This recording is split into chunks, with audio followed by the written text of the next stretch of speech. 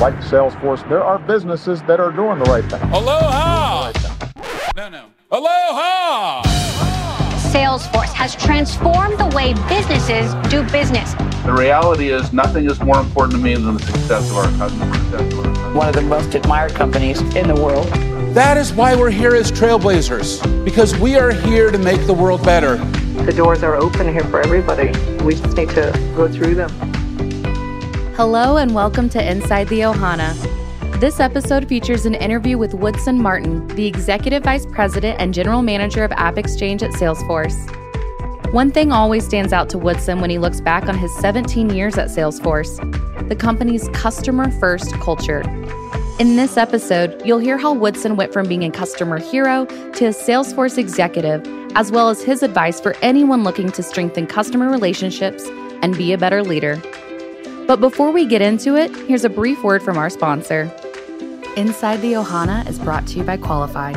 Qualified is the pipeline generation platform for revenue teams that use Salesforce.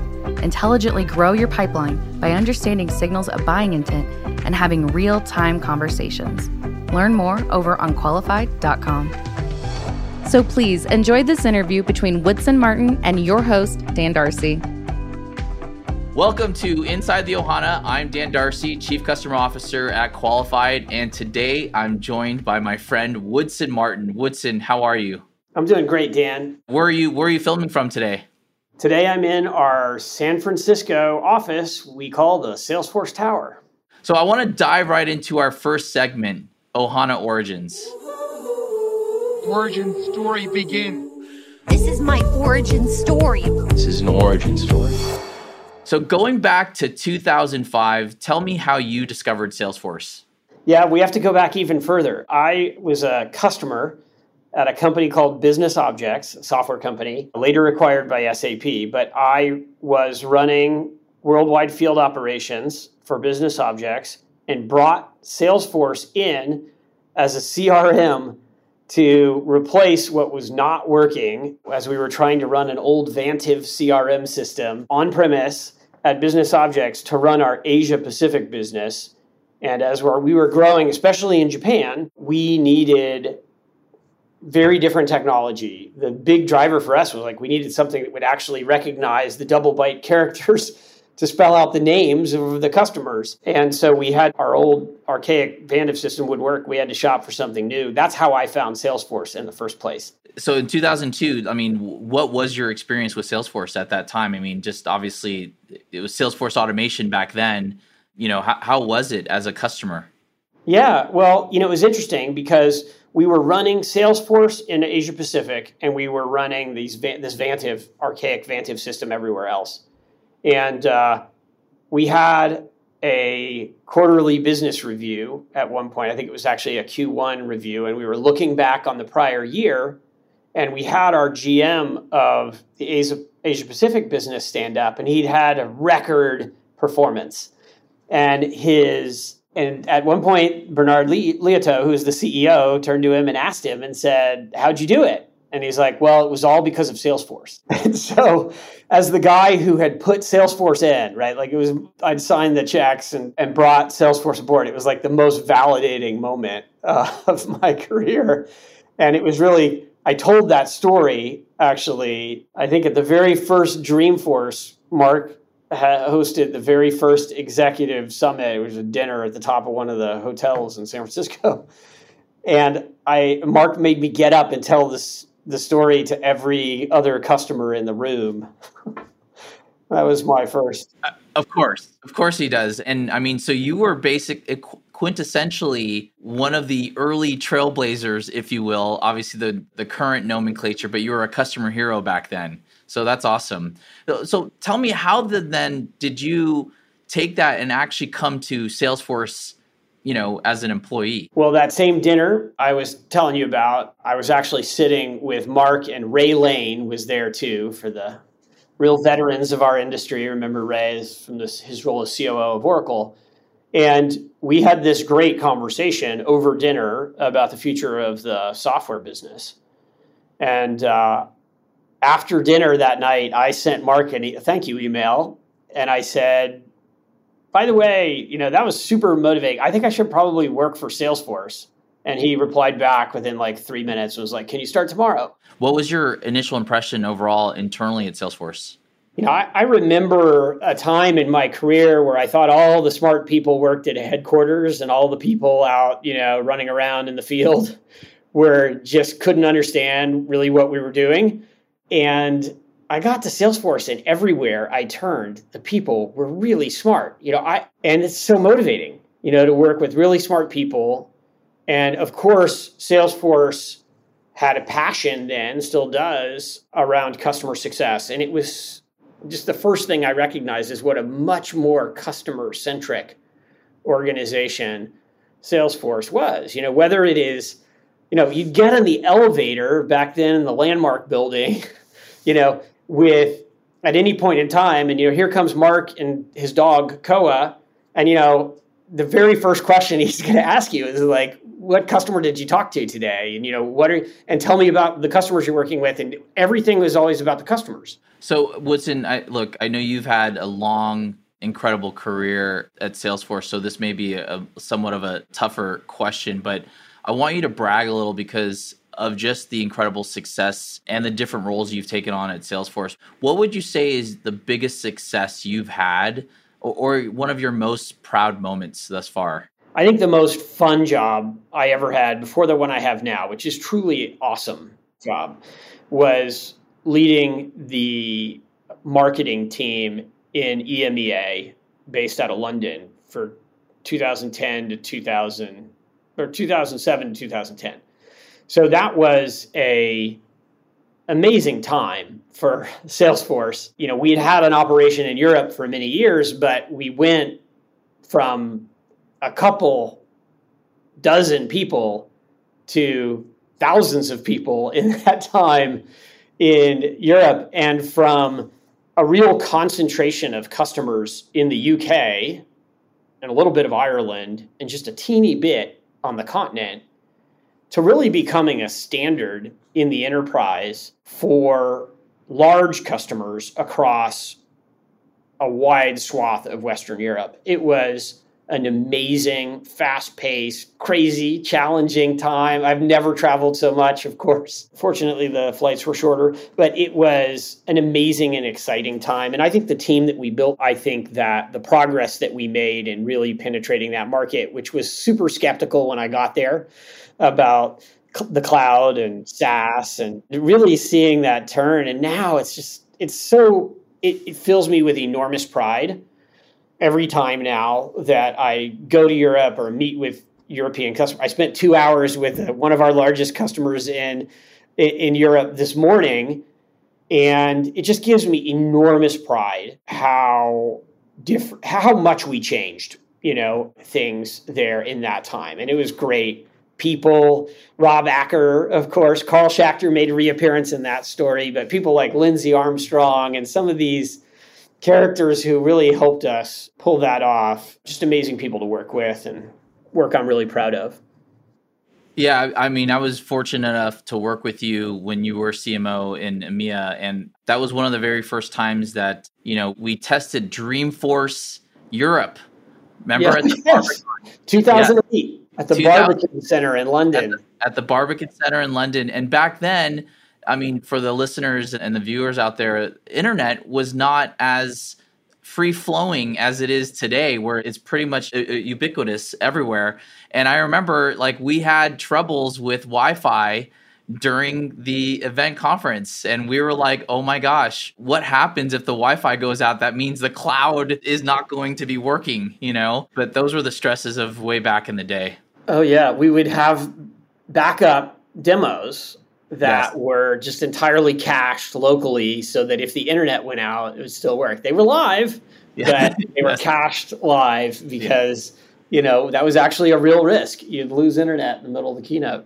Yeah. And that was one of my favorite stories was we gave an indication to Benioff, to Mark, about if the internet went out at some point, we would give a sign, and it was Jagger McConnell who would give that sign on stage, and he would just walk off the stage. And it actually did happen, just for the viewers out there. And Mark goes, now click on this like that and change it back from Japanese to English, right? Right. And let's go take a look. And then all of a sudden he's like, Jagger, where'd you go? And everyone laughed. But thank God by the time Jagger went back on stage, the internet was back up and he clicked through and the demo worked. And so, those are some of those great behind the scenes that I love sharing with that. But that's just one example of just, it's more than a little drama and backstage at the keynotes for sure. And you've certainly had plenty of that experience in your time. Yeah. Now, so Woodson, on the opposite side of the spectrum, what would you say is your biggest lesson learned here at Salesforce? I think probably the most important lesson that I've learned at Salesforce is really about the fundamentals of the game we're playing. We're basically in enterprise software, right? Yes, we're doing it very differently than previous generations of technology have done it. We're basically enterprise software. And, enterprise software is very different from a lot of other technology categories in that what we are selling fundamentally is transformation. It's change. People don't buy Salesforce to do things the same way tomorrow that they did yesterday, right? They are buying Salesforce, and it's true of other enterprise applications that companies invest in. They do it to affect change, to grow faster, to improve productivity, improve performance, improve customer experience, and change at an organizational level. Of course, you have to adopt software, but the change that required to achieve the transformational benefit really takes a level of executive commitment. And really, obviously it depends on the size of the organization and the work you're doing, but board level commitment to change. And, so many times in my career, I've seen the excitement around the potential for transforming our industry, the enterprise software business, into something that customers buy versus is being sold, right? And I think the thing that I have really learned is that because of this element of executive commitment towards transformational change, that's a part of the value proposition of what we're doing, like, that does not get achieved without a really strategic engagement in it through a selling motion between organizations, right? Like what we are doing is so fundamentally transformative for our customers that we have to invest in those kinds of relationships to develop and get to the executive suites and understand the problems that they're trying to solve and the transformations they're trying to lead, and then truly partner with them to do it. And that informs almost every decision that we make, including the decisions that we make about the product, what products that we build and what features to prioritize and how we need to accomplish that, because it's like the fundamental thing. If you could go back to your early days at Salesforce, you've been there now, almost close to 20 years. What advice would you give yourself? Spend more time with customers. It's kind of the advice I give to every new product manager who joins at Salesforce and is like looking for a mentor or whatever, or anybody I hire. I've just hired some new executives on my team, and I've said, for the first 30 days, I want you to just go talk to customers and partners. Just like go learn as much as you can from the coalface, right, of our business. And I think, especially as companies get bigger, it's easy to spend all your time in internal meetings and, preparing for them and pouring all your energy into the pixel perfect deck, the story for the internal consumption. And I think some of that's really important, but like if you're sacrificing connection with customers and the market to do that, eventually you become irrelevant. That's a really sage advice. And as being a customer of yours, Woodson, I would say you have been completely open and have listened to all of our, feedback and concerns. So it is something that's very true that you live by. And I think that's incredibly sage advice to everyone that's out there. So I want to ask you about the meaning of Ohana. And I ask this of all my guests because when I think about this, everyone describes it differently. But I'm curious, how would you describe the Ohana and what does it mean to you? I mean, I'm a literalist. I would basically say it's the Salesforce family. To me, that family includes, of course, the people who work here, but it includes our customers and our partners and the people who are betting their careers on this ecosystem, which is now, millions and millions of people. So it's a pretty big group. And it is, I think of it as kind of a thing with rings, right? Like there's the very inner circle of the Ohana, which is probably where we put the employees. But there are some, MVPs in the Salesforce ecosystem who I think fit right in there too. One thing that to me is so powerful about what we've somehow managed to create here is the transformational impact that discovering this ecosystem has had on so many individual lives, right? And I'm not even going to say careers, just like lives. And I've had this amazing experience lately with a friend who's a refugee he's from Cameroon. He has been here in the US for a couple of years now. And after he was released from immigration detention, he was determined to make himself successful and in the US, and he did it on Trailhead. He went and he learned and he got himself all the badges until he could scratch his way into a role working for a nonprofit customer of Salesforce, doing some administrative work, got himself a gig with a consulting company. Now he's a product manager and he's launched a brand new product, which, by the way, is aimed at helping other people who are refugees today, managing all their experience, legal process, and so forth on the Salesforce technology platform. And I just think about the transformational power of that kind of thing for him as an individual, but for all the people who he's now able to help by virtue of this technology, the skills he's able to grow, the network he's able to build, and the power of all these people working together. It's really awesome. I mean, that's incredible. And I mean, that's also a huge thanks to you too, Woodson. I know you don't want to like promote yourself here, but I'll do it on your behalf. And I know you had a direct hand in helping drive that as well too, from a refugee standpoint. Just for the listeners out there, I would love for you to plug, that nonprofit that you have started and created to get that out there as well. Yeah, so I can't claim to be a founder on that one that we've just described. That's Mobile Pathways, an amazing organization led by Jeff O'Brien and Bart Scapura, but they are Mobile Pathways, which is the platform behind the product I just described that my friend has been working on. His name is Jamal, is an incredible nonprofit themselves, leveraging technology from Salesforce, but from other technology vendors. They use tech from Twilio, they use tech from WhatsApp. They have a variety of tech they've stitched together to serve these immigrant communities and provide them with legal aid and assistance in a scalable way so that they can show up in court, best represent themselves in the immigration process, and have a chance at a new life.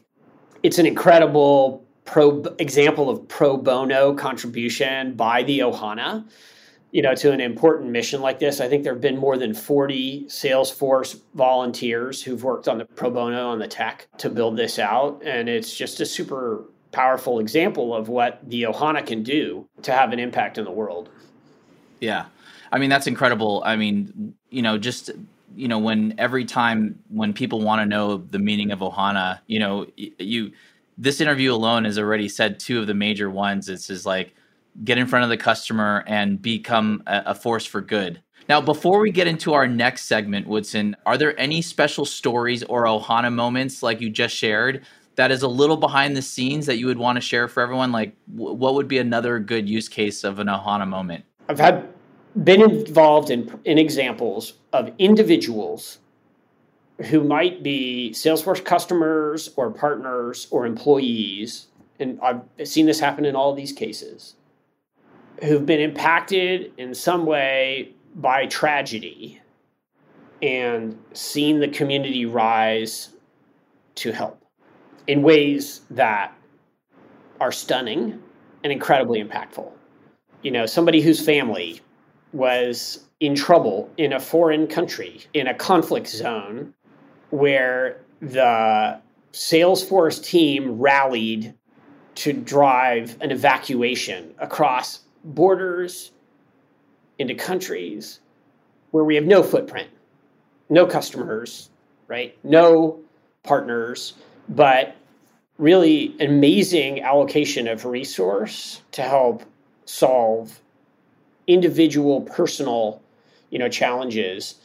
And it's just amazing to see the people come together to do this. And so it's not my story, without naming names there, I just want to say I'm incredibly proud of that kind of thing. So let's get into our next segment, What's Cooking? Hey, buddy, what's cooking? Let's both cook together. Yeah, cooking now. All right. So Woodson, you are now the Executive Vice President and General Manager of the Salesforce AppExchange. I want you to talk a little bit about how you got to where you are now and what your journey has been like to get to that current role.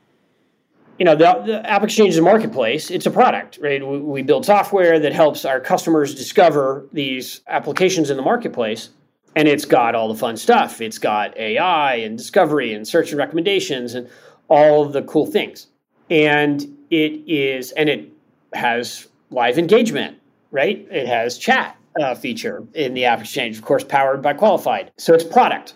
But of course, it's also the demand generation to get everybody there, right? To engage the trailblazers and find them wherever they are in their journey with Salesforce and bring them into the AppExchange and begin the journey of discovering the power of the ecosystem. And so there's a lot of marketing there, marketing to customers, marketing what's in the marketplace, marketing to partners. We got to have partners join and build and develop a business in our marketplace, and then obviously to market with those partners to help them with the demand generation and to drive customer acquisition. And so it has a lot of marketing. And then, there's a lot of complexity to the operations of this thing. There's a lot of transactions there.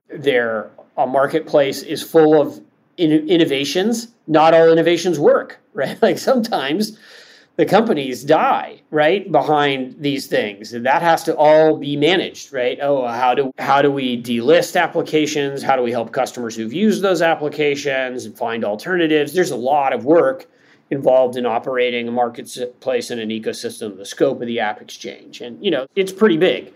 It's 7,000 listings in the AppExchange today, more than 10 million installations in the history of it. It's grown a long way, from the science project it started as when we, really began that work back in 2005 as a way to prove the value of the platform, and it's had a lot of impact. Now, every customer uses something from the AppExchange, right? And many use way more. One customer I was talking to this morning using 20 plus applications from the AppExchange. So it's a big impact and it's a lot of fun.